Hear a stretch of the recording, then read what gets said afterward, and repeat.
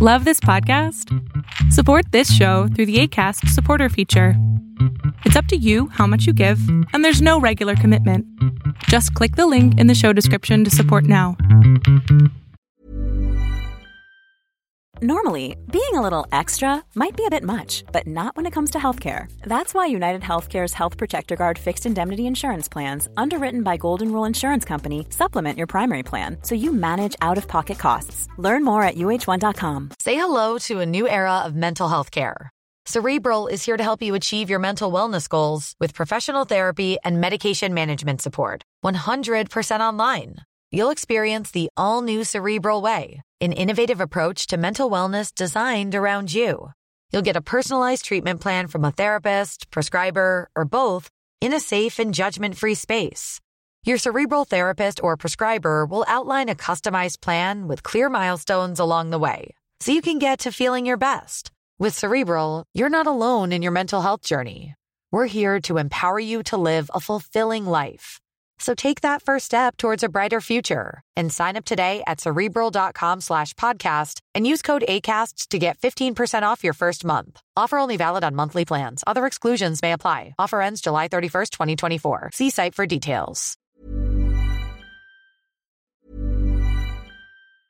As a person with a very deep voice, I'm hired all the time for advertising campaigns. But a deep voice doesn't sell B2B. And advertising on the wrong platform doesn't sell B2B either. That's why if you're a B2B marketer, you should use LinkedIn ads. LinkedIn has the targeting capabilities to help you reach the world's largest professional audience. That's right, over 70 million decision makers all in one place. All the big wigs, then medium wigs, also small wigs who are on the path to becoming big wigs. Okay, that's enough about wigs. LinkedIn ads allows you to focus on getting your B2B message to the right people. So, does that mean you should use ads on LinkedIn instead of hiring me, the man with the deepest voice in the world? Yes. Yes, it does. Get started today and see why LinkedIn is the place to be to be. We'll even give you a $100 credit on your next campaign. Go to linkedin.com/results to claim your credit. That's linkedin.com/results. Terms and conditions apply. If you thought the only way to get a more defined jawline with natural-looking results was through surgery, think again. Juvederm Volux XC is a non-surgical injectable gel filler that improves moderate to severe loss of jawline definition and can help you achieve natural-looking results with little downtime. Even better, this improved definition lasts up to 1 year with optimal treatment. No maintenance required. Improve jawline definition for a smooth, sculpted look with Juvederm Volux XC. For important safety information and to find a licensed specialist, visit Juvederm.com. That's JUVEDERM.com. Not for people with severe allergic reactions, allergies to lidocaine, or the proteins used in Juvederm. Common side effects include injection site redness, swelling, pain, tenderness, firmness, lumps, bumps, bruising, discoloration, or itching. There's a risk of unintentional injection into a blood vessel, which can cause vision abnormalities, blindness, stroke, temporary scabs, or scarring. Talk to a licensed specialist to find out if it's right for you. Welcome to the INFJ Whisperer podcast, where I dissect all things INFJ. You are not alone anymore. There are others like you.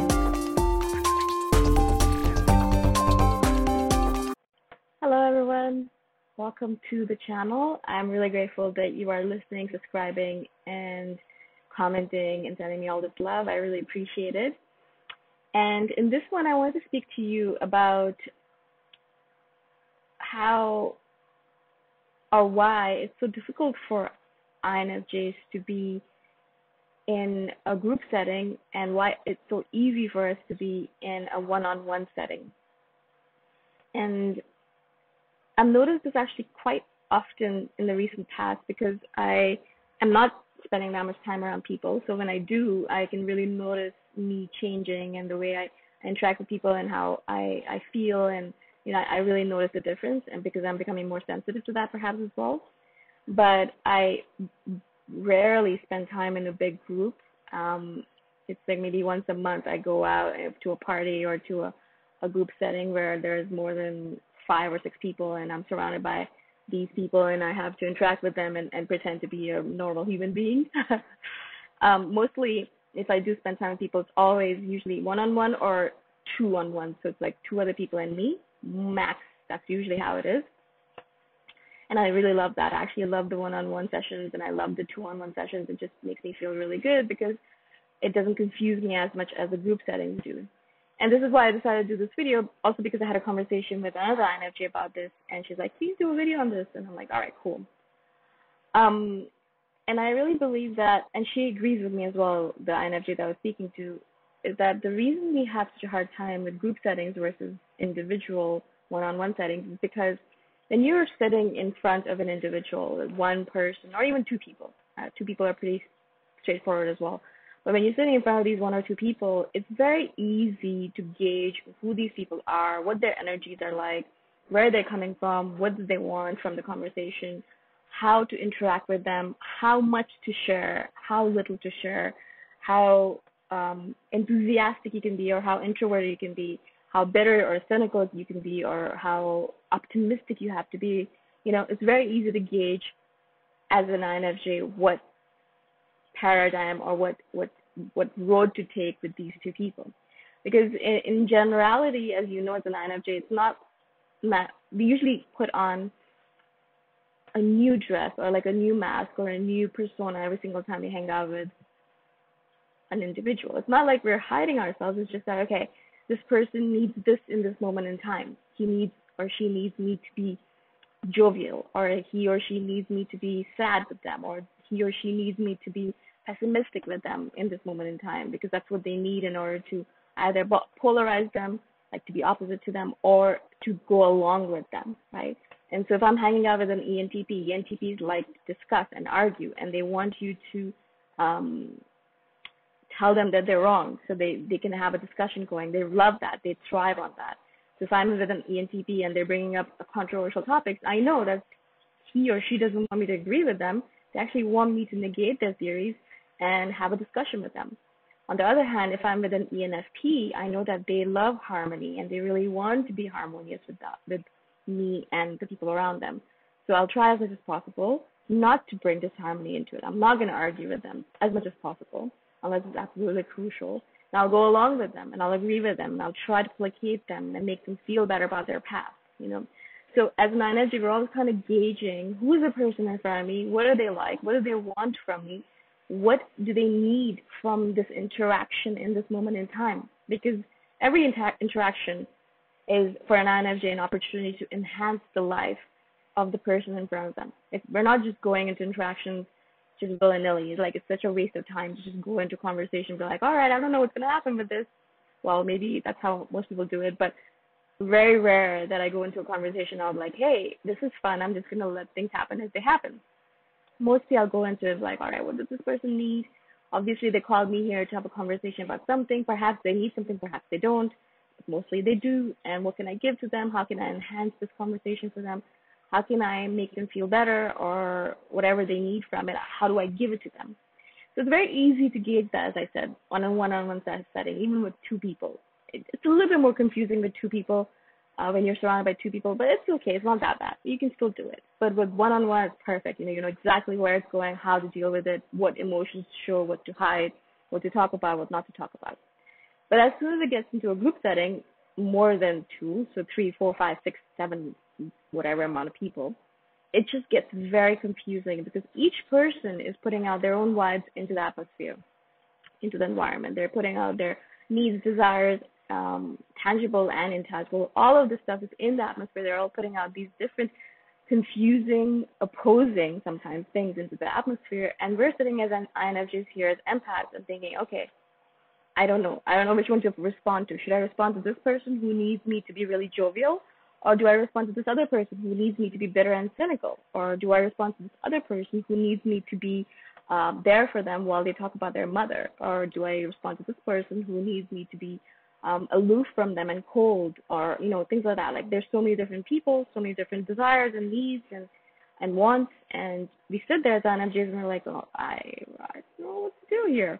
That's why usually what happens with an INFJ and introverts in general is that we kind of clamp onto someone, or we kind of want to be in a one-on-one setting even when we're in a group setting. So we kind of chat with one person at a time. So we'll go into a corner and we'll chat with this one person and we'll have a deep conversation with them, and we're really happy with that, like really, really happy.